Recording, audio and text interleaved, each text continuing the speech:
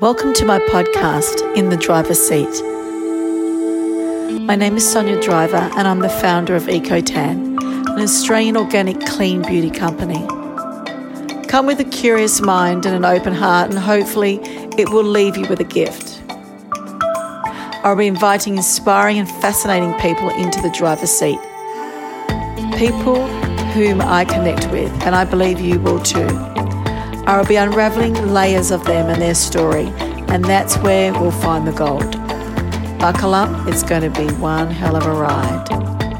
Warning, this is an explicit podcast. There is swearing. Maybe a lot.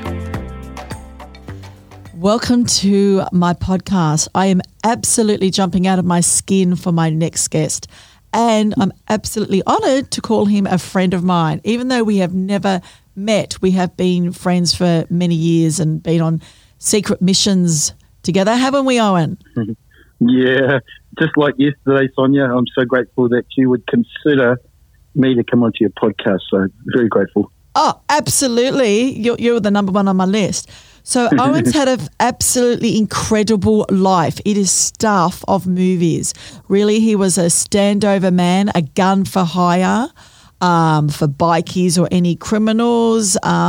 He had a life of drugs, prostitution, really dark, evil shit that almost destroyed him to absolute, utter light on this earth. And not very many people can actually claim that, Owen. That is a testament to you and to a supernatural higher power, because seriously, for you to still be here and doing what you're doing with your life is a miracle. It's impossible that human beings can do such a turnaround than what you have done with your life. So congratulations. You know, I need to honour that in you. Oh, thank you very much. And I received that joy from you. Thank you. Yeah. So tell us about your, so many stories, but I love your testimony, but especially the one on the beach when you went to blow your brains out with a gun. Well, you had two guns on you at the time. But take us back to the beginning. You share your testimony and I'll just butt in occasionally. Yeah, listen, there are many people who've been through brokenness and experienced hardships in their life, and mine just came by the way of my best friend sleeping with my girlfriend, a girl that I was wanting to marry. And at that stage, I'd just come out of the Royal New Zealand Navy as a Navy clearance diver. I represented New Zealand at national and international level.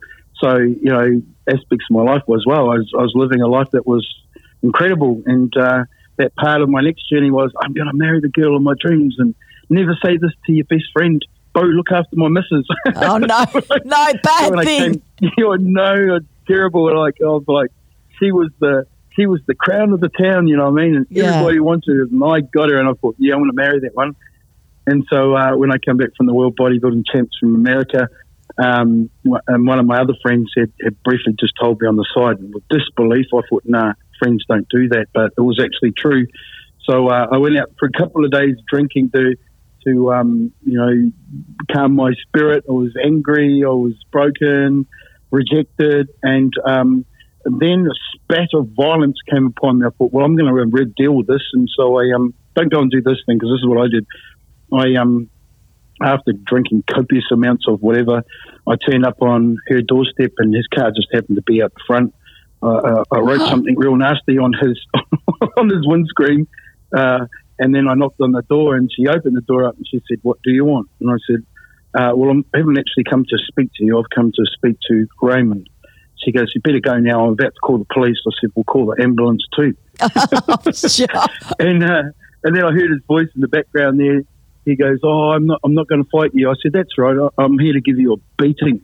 And so that's what I did. I beat my friend up, and then I heard the cop cars come in. I thought, he was the thought in my mind, you know what, life is not worthwhile living. I was heartbroken. Yeah, of course. And so I walked up to this big cliff called Bluff Hill, and I put one foot over the rail and one foot over the side of the cliff, and all I had to do was just take one step. But 2 hours later, I talked myself out of it because it was too high. Oh, praise Jesus. So I said some nasty stuff to the God that sits up in the clouds that I didn't know. And so I thought, well, I don't really want to stay in my hometown because everyone knows that I was betrayed. And so I went snowboarding with a friend of mine, and for a few months, and then I got into a spot of trouble at the pub where I beat up a couple of mongrel mob members and threw them out the window, and they told me that the family was coming back to kill me. So I jumped on a plane. I was 25 years old then. It was 1997, and with my broken heart, a bag full of clothes, and a really good CV resume, I found myself in Sydney. And listen, I didn't have that much money, $500, and I ran out of money. I stayed at King's Cross, and my last $100, I could never bring myself to ask for help from my family or friends. And so with my bag, I found a park down the bottom of King's Cross, and made my home in a big cardboard box, and then bought a packet of chips and a loaf of bread, and that was my food really for the next week. I didn't know that there were churches or places that you could go and eat food, and so I wandered the streets, and I made friends with all these Aboriginal street kids, and they knew that I was lost, and they knew I was hungry. So I learned very quickly how these little kids survived on the street. This part of my story I never really got to share because it was a secret in my heart, and I didn't want to share that. In my brokenness, I became a male gigolo, or a male prostitute. That was hard for me to share. Even men can, sell their bodies for whatever. For me, I was hungry, and that's the hardest thing I've ever did in my life. And most men would say, well, how many women did you sleep with? How much money did you make? But for me, I never cheated on my girlfriend or anything like that. So, it was part of my life I really wanted to hide. But as you'll hear somewhere along this story here, what I do now around the world is do stuff with human sex trafficking, child prostitution, anything to do with the sex industry in different parts of the nations like Iraq, Russia, Tajikistan I'm involved with, and parts of Thailand. And so anyway, I found myself in the company of people who were security guards on the biggest nightclubs in Sydney, and one of them asked me if I wanted to go for a ride in the car with one of the brothers the next day, if I wanted some work. And so I was looking to get out of that sex industry job, and so I went for a ride in this car. A big Kiwi guy, and he said, "Oh, and under the seat there's a bag there. Inside it, that's yours." I said, "What is it?" And here, have a look. So I opened this green canvas army bag up, and it was a loaded shotgun, sawn-off shotgun with a balaclava. I went, "Holy shit! What are we going pig hunting?" He goes, "Do you think they're just going to give us the money?" I thought, "What money?" And he goes, he opened the door. He said, "Open the door." And he said, "Get out. If you want to get out, you can get out if you want." Well, I never got out of that car. No. And so that was my introduction into the deep, dark underworld of debt collecting. And so in a very short time, I found myself with police looking for me. They caught up with me at a nightclub. We tried to walk out of the nightclub, and there were like 50 cops with guns drawn. Shit. And I got my first set of handcuffs on. I'll tell you what, Sonia, my first experience of prison was the scariest thought that I'd ever been to, because I watched so many movies about people who've been to prison. Yeah. And do you know what my fear was? What? There's going to be some big black man named Bubba, 180 kilos, yes, and I ain't getting raped by no man in prison. Right? Jeez. So this is what I thought. Right, I'm not getting raped by men. I'm just going to knock out the biggest person that I can see in prison, and that's what I did. Just to let them know, the biggest guy in the prison. I don't want to be raped by no man. So they thought, "Oh my God, this guy's a little violent pit bull," but actually I was just fearful of being raped by men. Yeah. You were just sending a message. I made a name for myself in prison. So when I got out, I went to live with national president of the bike gang, and within a very short time I was working with Russians and Serbians and people in the underworld. So I learned the trade really, really fast. But I want to tell you, I've never killed anybody. I've been shot at, I've been stabbed, I've been on copious amounts of drugs and lots of other stuff, and but I've never killed anybody. But I've been in and out of prison for many times, and so I after 5 years in Sydney, I went to Queensland, and did the same thing. I looked after nightclubs. I was around drug industry. I was around debt collecting and mediating. And at that time, I was heavily addicted to methamphetamine, crack cocaine, and smokable heroin. And just totally off tap. And it came to one part of my life where I was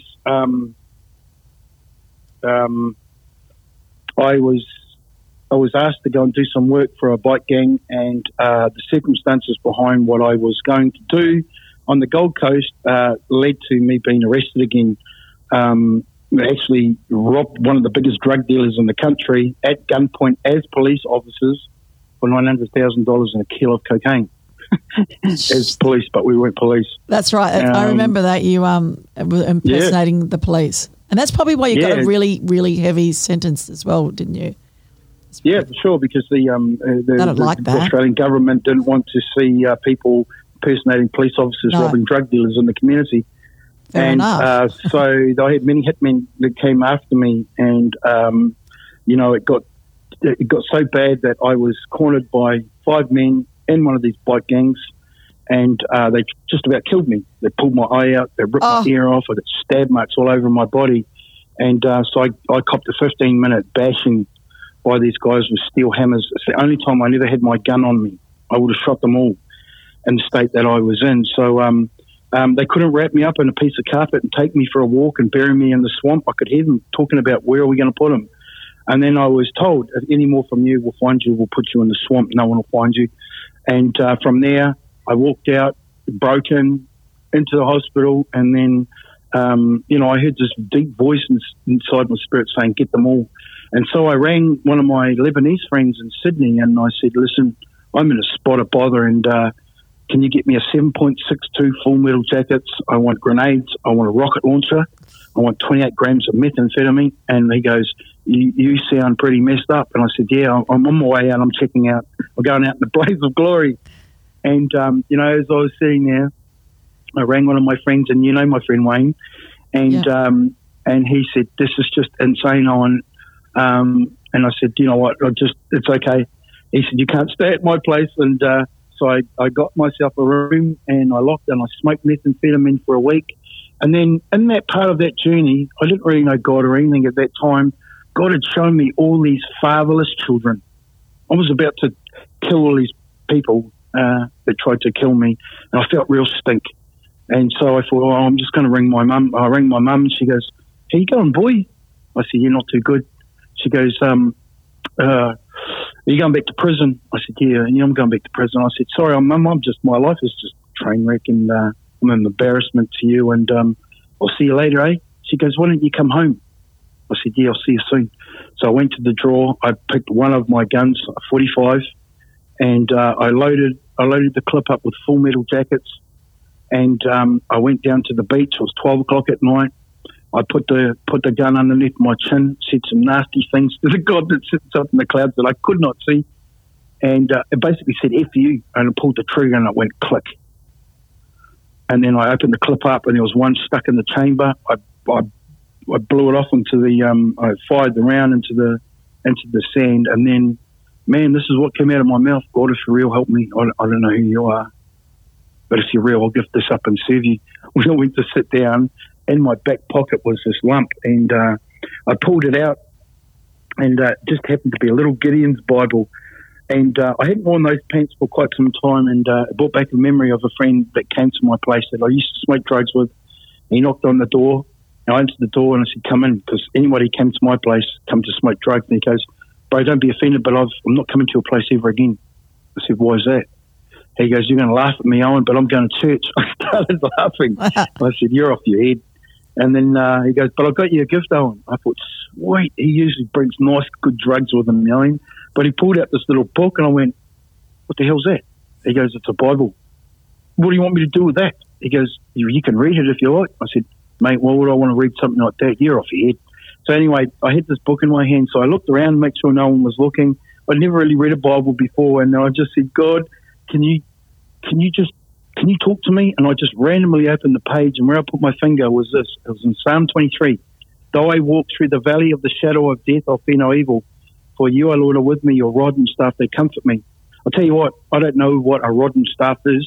I know nothing about the Bible, but the valley facing some sort of death, well, that was speaking to me because the gun wouldn't go off.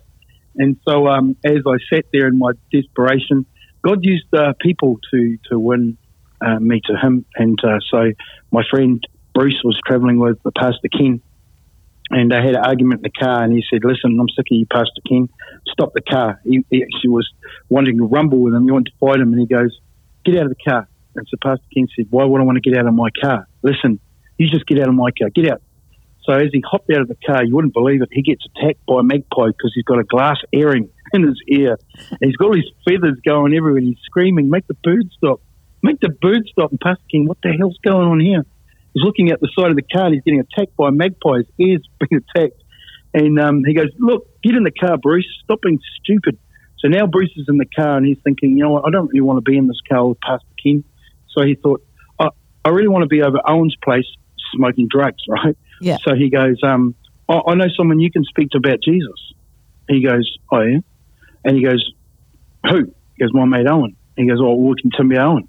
He goes, well, the bikers hate him. He's going to prison for armed robberies. He's got guns, and he's smacked on methamphetamine. So Pastor Ken goes, can you take me to see him? Bruce goes, let's go there now. Because Bruce is thinking, this pastor's going to get a punch in the nose.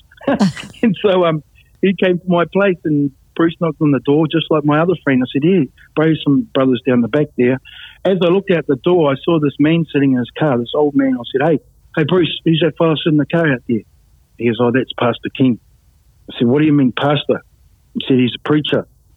I went, oh, does he want to puff on the pipe? Does he want to come inside for a puff?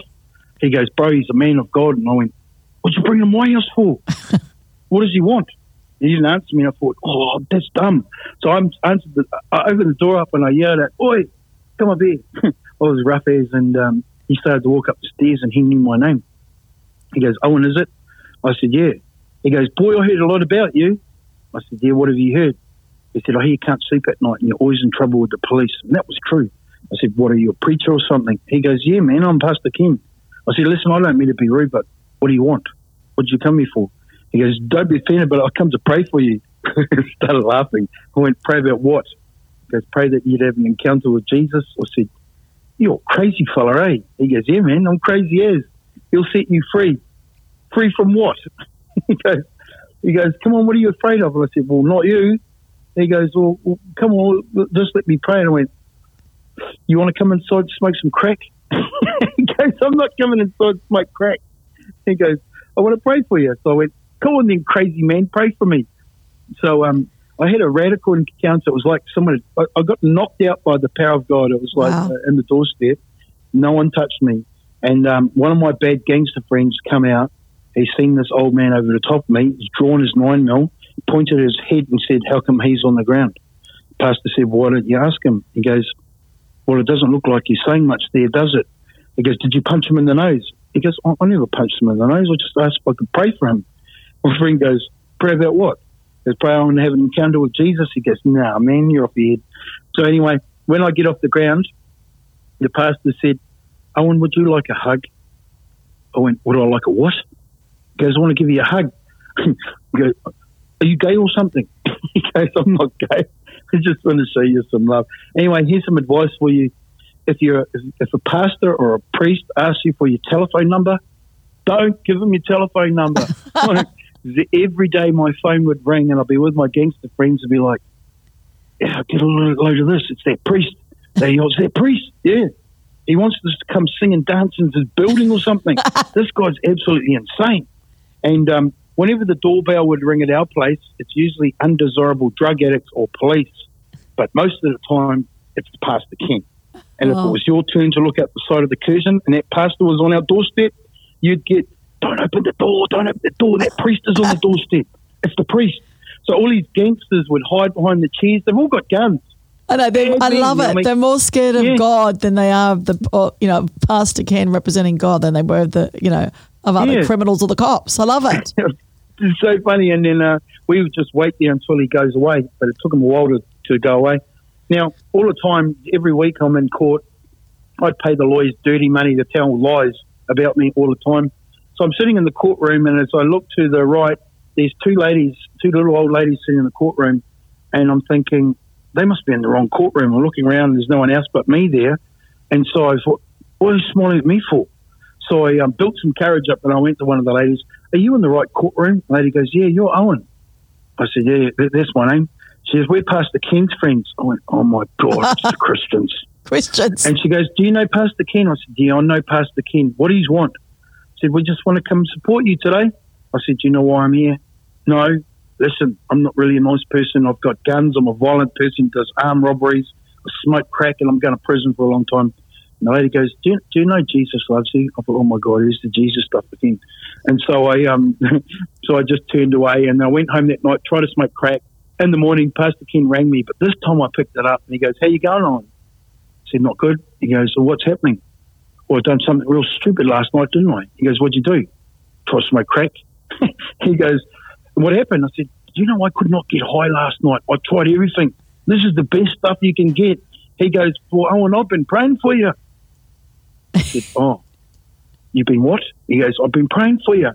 I said, you're the reason why I can't get high. Listen here, priest. Stop Listen it. here, Pastor Ken. Yeah, I'm going to tell you, don't even ring my phone. Don't even come to my place.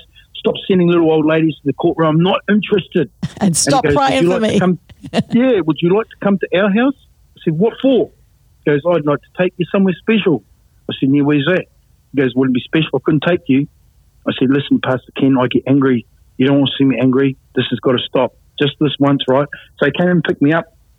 And he goes, you ever read the Bible before? I said, not interested. He goes, just read the book of John. I don't know if you've read an old King James Bible before, but I went away into the room. I opened the pages up, looked at the words and went, oh, my gosh, what a stupid book. I didn't understand it, so I just threw it on the ground. A couple of hours later, I picked it up. Nothing was registering, the words or anything. And then he knocked on the door. It was 10 o'clock. He goes, let's go. I said, go where? He goes, to the special place. I said, it's 10 o'clock at night. And he goes, yeah. So we jumped in the car and we started to go towards Coolangatta. And I used to drink at the Coolangatta pub there. And I thought, surely, do you want to go in there for a drink? He goes, we're not going to the pub. Hey? He goes, we're not going to the pub. I looked across the road and there was the neon lights, the girls, right? I went, do you want to go watch the girls dance? He goes, we're definitely not going to the strip club. And so I thought, this is crazy. Where are we going? We came to this park, and there was all these homeless people like me. I didn't get out of the car and I just watched them from the car, and whatever he was doing. When he came back, I said, come on, man, it's late at night. What are you trying to show me? And he goes, Owen, do you know anything about Jesus? I went, are you Jesus? He goes, I'm not Jesus, but have a look over the back seat. What do you see? Blankets, clothes, and sandwiches. And he goes, you haven't met my wife, Jean, yet, Owen, but she made those sandwiches, and every Friday night we like to come out here in the hope that we could find people that have lost their way in life and become a source of hope for them. I said, you don't even know their names? He goes, it's not important, but if people were to try and understand what Jesus would be like living in us, would be a demonstration of kindness and generosity. In that moment, my life, I could see it like a movie theatre, look a picture.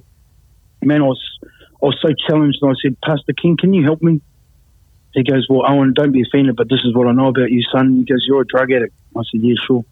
Yeah, man, I'm a drug addict. He goes, looks like you've got many problems. I said, yeah, man, I've got many problems. He said, you're probably going back to prison. I said, yeah, I'm waiting to go back to prison. He said, do you have peace in your life?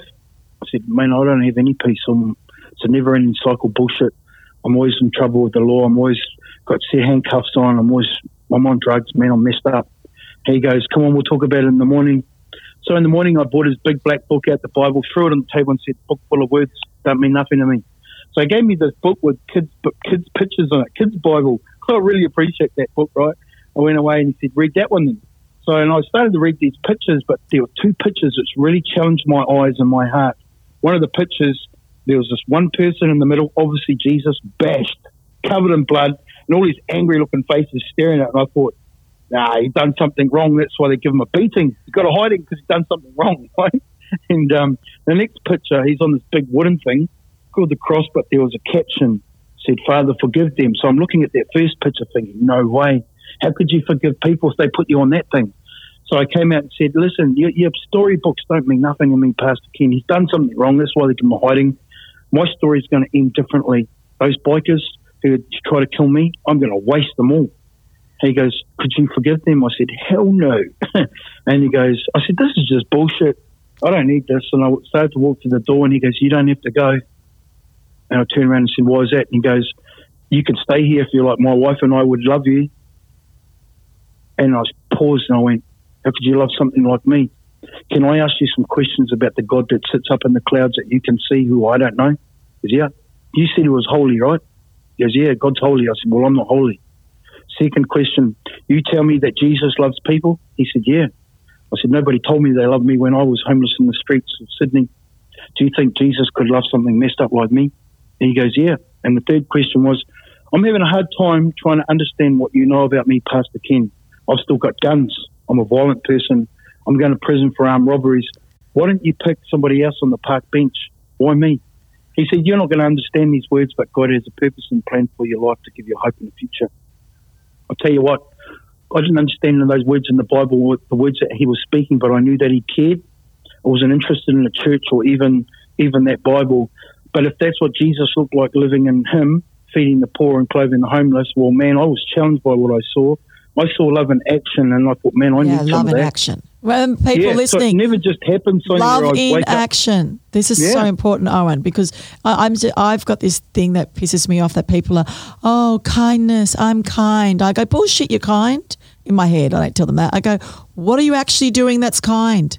Saying you're kind doesn't make you kind. Love in action, and that's what you do. Keep going. Sorry, just had to get that out there. No, that's really true. So if that was a reflection of that from that book I didn't want to read, Living in Them, well, I saw it. I felt it in my heart, and I thought, man, I need some of that. And so, I 3 weeks later, like he did say, you want to come out in the street with us, Owen? Nah. It was a process from me, and it's a process from many people, because, they didn't try to convince me that I should become a Christian or even know or like God. And I just didn't know anything they were talking about, but I saw it. And so I pled guilty, and Pastor Ken stood in front of a judge who was asked to leave the courtroom by my embarrassed lawyer, because he wanted to say, that's not the person that's been you described. Those charges don't reflect who he is. He was able to speak before the judge. He said, I baptised Owen. I brought Owen Christian salvation, and we love him, and he's going to do great things for God. If there was any punishment you're about to give Owen, could I bear that punishment? I was looking at 15 years prison. Wow. And what a man. And he's from Tweed Heads. I love this man, Pastor Ken. Yeah. And it was so empowering. Man, I started to cry. Nobody said kind things about me, this broken, hard man. All of a sudden, he's saying nice things about me. He was willing to go to prison for me. And the judge acknowledged, he said, most times when people come to court and tell me they've had a transformation to a Christianity or something, I don't really believe in many of the people, but I believe the story today I've talked about you. And he said, but in fact, these charges are so serious that we can't have people who aren't police officers robbing drug dealers in the community with guns. I sentenced you to 5 years, not 15, 18 months to serve with a lifetime ban from Australia. I want to tell you, Sonia, that the Word of God has more power than a fist and a gun. Yes. And I was trying to remember the stories that Pastor Ken was telling me about this Jesus, how tough he was, you know what I mean? Yeah. And I stood up in front of all these prison full of gangsters in a prison cell, police prison cell. I said, there's no one tougher than Jesus, eh? They all laughed, and they said, yeah, how's that? I said, well, he didn't need a patch on his back. He was light. He could walk through darkness. And when he came before the judge called Pontius Pilate, the Pilate goes to him, do you say you're a king, do you? And Jesus rudely says, did they tell you that? And so Pontius Pilate goes, don't you know I've got authority to have you bashed and put on a cross? And he goes, actually, you don't have any authority. It was given to you by my Father, and you don't take life from me. I freely lay it down, and I can take it up. That's some powerful stuff. Yeah, that is so power. When I'm sitting in this, I'm looking at these guys, and they're thinking, oh, my God, this guy's lost the plot on the ice, right? Become a Jesus freak. But I was just telling them that there's no one tougher than Jesus. And when I went back to the cell, I'm speaking to this God that I can't see. I said, yeah, do you know, I think they're all afraid of you, God. When I mentioned the word Jesus, they all shrink back like little snakes. Yeah. But they probably were thinking, Owen smashed on the ice. I want to tell you, I led 81 men to the Lord. That was in Brisbane, wasn't it? That was in Brisbane? Yep. Yeah. Yep. 81 men who were just like me, don't want nothing to do with God, hate God. And do you know what the common theme with most people is when you're telling them about God's love? What? God doesn't listen to my prayers. I've cried out to him many times and I'm too bad. that's what their excuses are, and it was mine too. And that's why people don't want to inquire of God, because they say, He doesn't hear me. Well, I cried out to Him, He doesn't hear me, but He does. And so when I came back to New Zealand in 2009, I was escorted by an armed escort, federal police. I was dropped back in New Zealand, just the sandals on my feet. The Lord stripped me of what we know as riches. He stripped me of bikes, cars, riches. I came back with nothing. And the Lord said, if you don't work, you can't eat. And so I got a job, and then 6 to 8 weeks later, the Lord said, I want you to leave that work. And I said, hey, Mum. She goes, yeah. And I said, I'm going to leave that job. She goes, boy, that's a really good job. It's good money. And I said, yeah. And she goes, what are you going to do? She's puffing on a cigarette. I said, I'm going to work for God. Well, she just about died on the spot there. She goes, you going to what? I said, I want to work for God. She said, doing what? I said, I don't know. He said he's going to send me around the world. She said, how's he going to do that with no money and criminal convictions? Like 12 pages. I said, I don't know. That's what he just told me. She told everyone, my friends and family, Owen's lost the plot. There's two things I know about prison. You're either going to come out twice as bad, or you become a Jesus freak, right? And I was a Jesus freak, right? And true to word, Sonia, to this day, 10 years I've been serving since leaving prison. I've been to 50 nations around the world. Hallelujah. One of them you've been to, Romania. I'll never forget. We're going back to Romania to finish off what I'm about to share with you. And this has got God's hand upon it. I want to tell you, nothing's impossible. People say, how could you travel with criminal convictions? I said, only by the grace of God and the kindness of people in high places who can say yes to any applications. And because I was just stupid enough to listen to God's impossibilities, how is that going to happen? By faith, I stepped into the realm of the supernatural, which was, Lord, what have you created me for? And He goes, when you know me, I'm going to send you back into these dark places where people hate me. They want anything to do with me. You're going to meet Antichrist-spirited people, or people who don't want to know anything about me. And He said, you're going to be a demonstration of what Pastor Ken showed you. And He said, you'll be a reflection of what my kindness and generosity looks like. You'll be a church with no walls. And you're going to meet people everywhere around the world who know my name, and they live a life according to, His purpose and plan, which is restoration. We have restoration ministries, which means we restore people's lives, not so that they can, we can try and convince them that they should love God or even know God, but it's in the action part. Many people say, you're a Christian, Owen? I said, you better believe it. How come you're not like all them religious people who try and shove that stuff down our throat? I said, listen, I believe what they believe in. The Word of God is powerful, man, but I don't want to try and convince you of anything. I'm a demonstration of what He could look like. I'm hopefully that you'd see a facet of what He's like living in me. He's kind, man. He's generous. It wasn't the wrath of God saying, you're going to send you some pit called hell. Yeah. It was the goodness of God that came upon my life, and He used people. And I think everybody listening needs to know how Owen spends his days and nights is how no other people would do it.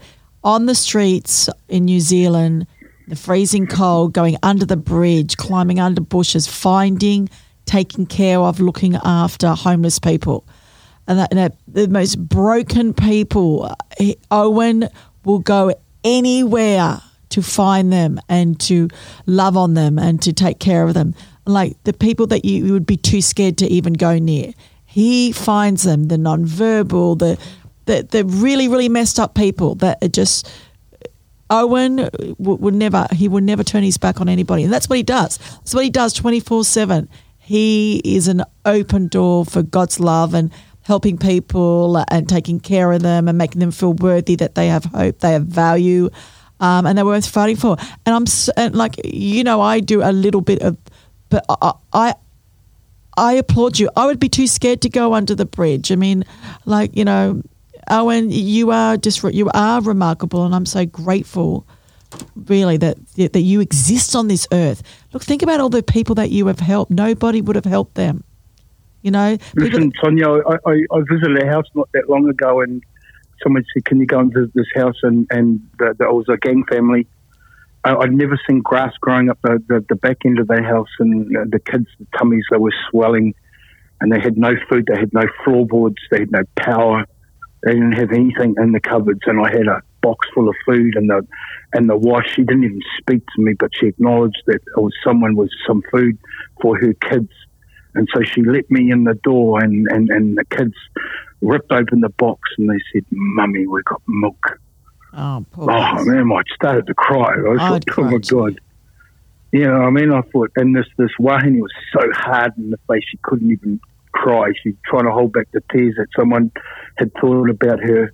And I didn't have to say anything to her, and I couldn't even give her a hug. That's how broken she was.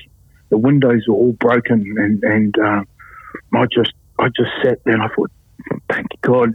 Thank you. You could use me. Yeah. And you're using lots of other people. You know, I just stayed 12 years of my life, so I hadn't been able to cry. I became so hardened in my heart. Yeah. And now God uses not only me, but many people. And we go to these places and people are so embarrassed about their life. They don't know how to ask for help. No. And so they would rather suffer in their pain. But when it comes to their kids, do you know what I mean? I know that they would sell themselves to feed their kids. And so I think it's a real privilege and an honour that I can speak to just people and just love on them, really. And what's happening now with that family? Is there hope? They are really, they're really good now. And so all the kids are educated, and so they have a support network. Right. So what we can do now is we bring a support network in. They're really good at restoring people's lives and teaching them life skills. But usually it's just the love. People need to know that people care. It's not about a Christian thing. This is a human thing. No, that's right. And so I've built networks here in New Zealand and around the world that people just like myself. Listen, when I tell stories, there's many people that are attached to these stories that I'm sharing with you. Without the help and sponsorship of people to put petrol in my car, put food in the back of the car, donating all these things, and I couldn't do what I'm doing. God has empowered people to partner in the work that I do, and so as fast as it comes in, man, it goes out. And so when the nations are open again, you know, we're back up to Iraq, we're back into Russia, we're back into all these places. North Korea, you've been, you go where, you know, I can see your backstory because people, you are tough and you are the way you are because people will be too fearful to go to North Korea and Russia and all these dangerous places, Romania. But you go, you know, like I'm not equipped to go there. Romania is my limit, you know. But so can you see that? I'm sure you can see that there is a reason he's using your past to, you know. Yeah, he cleaned us up so he can go back into. Yeah. As I said before, so most people are not going to come to the buildings we know as what they call church. Yeah. And so we've become a church without walls. I want to tell you, like when I went to the Mungal mob just recently, the first thing that they did, before I had this guy's preacher, you know what they did to me? They tested me straight away. They put a long neck bottle of beer across the table and said, "Do you have a beer with the brothers?" I said, "Yep." "Okay, sure." That opened the door for me to walk out of Sergeant at Arms because of religious people that have had mindsets to think like, do I drink? No, not really, but I don't mind having a beer. Yeah. You know, I don't answer to anybody's religious practices. And so, like, that's opened the door for me to be able to go inside households that would never, ever invite a pastor or a preacher into their house. Yes. And so, you know, God uses amazing things too. Like, one of the gifts that the Lord has given to me is to be able to know something about someone else. Say, "Lord, show me something about that person." Only they know. Yes, that's so powerful. They just told me they hate you. And then all of a sudden, to say, look, listen, I'm going to share a picture with you. It doesn't mean anything to me, but like the other day, it was a pink rabbit. And the guy freaked out. He goes, "How'd you know that about me?" I said, "I don't know anything about you. I just asked the Lord, give me something that only you would know. It doesn't mean anything to me, the pink rabbit." And he goes, "Well, it does to me." And I said, "Whoa." And he's looking around the room like, "Freaky, are you some sort of fortune teller or something?" I'm saying, like, "No, I can hear God's voice. He speaks to me in pictures. He speaks to me in lyrics and music. It doesn't have to be Christian music." Yeah. It's because every time I'm walking somewhere, I'm saying, like, "God, use me today. Show me something about someone that's you're knocking on their door of their heart so they know you're real." Wow. It's a fantastic gift that you can steward. All these gifts that God gives you, and even the resources and finances, they're all for us to steward people's kindness. Yeah. It's not mine. That's how I think. It's not mine. Food.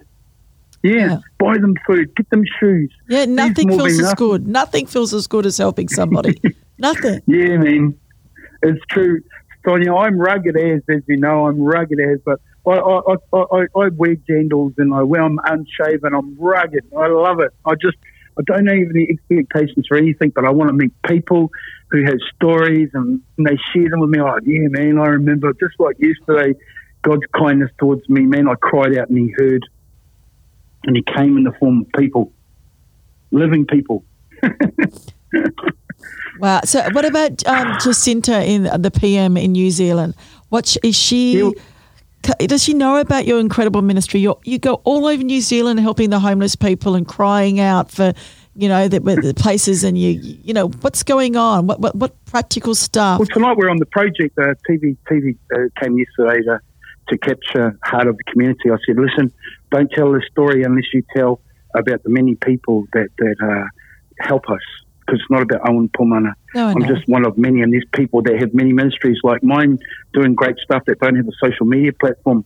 I only use social media to tell good stories. You do. And instantly when I ask for a need, it's met instantly from people who want to connect and want to do something good within the community. So I wrestled with that because, check this out, God is so humble. He said, don't do your gifts before men to be seen of men. He says, you do things before me. He goes, I'll reward you openly. So he says, do things in secretly. Yeah. Don't sound a trumpet. But for me, I'm sounding the biggest trumpet that there is. And I said, well, but what about this then? He goes, yeah, but I know that you honour me. You can tell my stories through kindness and generosity, and I know that you're stewarding it. And so I thought, I can work with that. I just want to tell your stories. I want to be humble enough to share about many other people's stories. So that's what I do. That's awesome. What advice have you got for somebody that's listening, how they can help somebody's troubled or lonely? Well, listen, you can connect with Sonia. There's many ways that we don't have to reinvent the wheels. Find out who's doing amazing stuff within your community. Okay, so this is the deal. To restore people's lives, they don't have to be homeless and broken within in the streets, homeless. Yeah. We've got people in their homes don't know how to deal with life problems. And so find people who can who have life skills or can mentor you. Listen to people whose stories, testimonies, which can inspire you and encourage you, and find people who are not judgmental, who can help you navigate through some of the problems that you're facing. So I rely heavily on connection. I have people that mentor me as well, that speak into my life and tell me off and how you're really thinking, how you're really doing, Owen, and so stuff like that. And I'm well connected with people who I value and who'll speak truth into me, keep me humble and keep me on fire. But the other thing too is you've got to have joy in your life. You've got to find something outside of this stuff that we do. For me, it's snowboarding with my brother Derek. So you have to have an offload where you can keep your mind outside of the things that you're working alongside, especially community stuff I do. You've got to have a place where you can just offload, have fun, have joy. Oh, absolutely. You manage that so well. You don't get burned out. Because I think you also rely heavily on not your own strength, but God's strength and the power of prayer. And I know people go, the universe, whatever. Okay, whatever it is you call, just the power of prayer is my message. If you just stand in the shower, put your arms in the air, and if you don't even know who the hell you're praying to, just pray. Just say, show me. Just cry out. Just say, show me if there is a God, or if there's something that loves me, show me to the higher power, show me, and just let it unravel, because when you ask, you will receive. I 100% know that to be true, you know? Yeah, you have to be honest to yourself in the position where you are right now. How are you really going? Yeah. What in your life do you want legacy you want to leave behind? Yeah. All right, because we know about ourselves, me, myself and I, but when you focus, and that's important too, but when you focus on a community working together for other people's needs, serving a community, that's powerful stuff. Absolutely, absolutely. Everyone wants to be the boss on you, but when you work together, it's better. Absolutely, better together. Well, we'll leave it there, Owen, but I absolutely adore talking to you, and I know so many stories that we could share with the listeners. There's so many, and you have them every day because you're out in the streets every single day, helping the most incredible humans, incredible stories. And I love you guys dearly. Love Australia. I'm coming back one day, remember? Yeah, absolutely. We declare that. But thank you so much, Owen, and God bless you. Thank you, Sonia, and thank you, listeners, and go well. So until next time, tribe, I'm jumping out of the passenger seat, closing the door, going inside and having a vino. Let's get together real soon. God bless.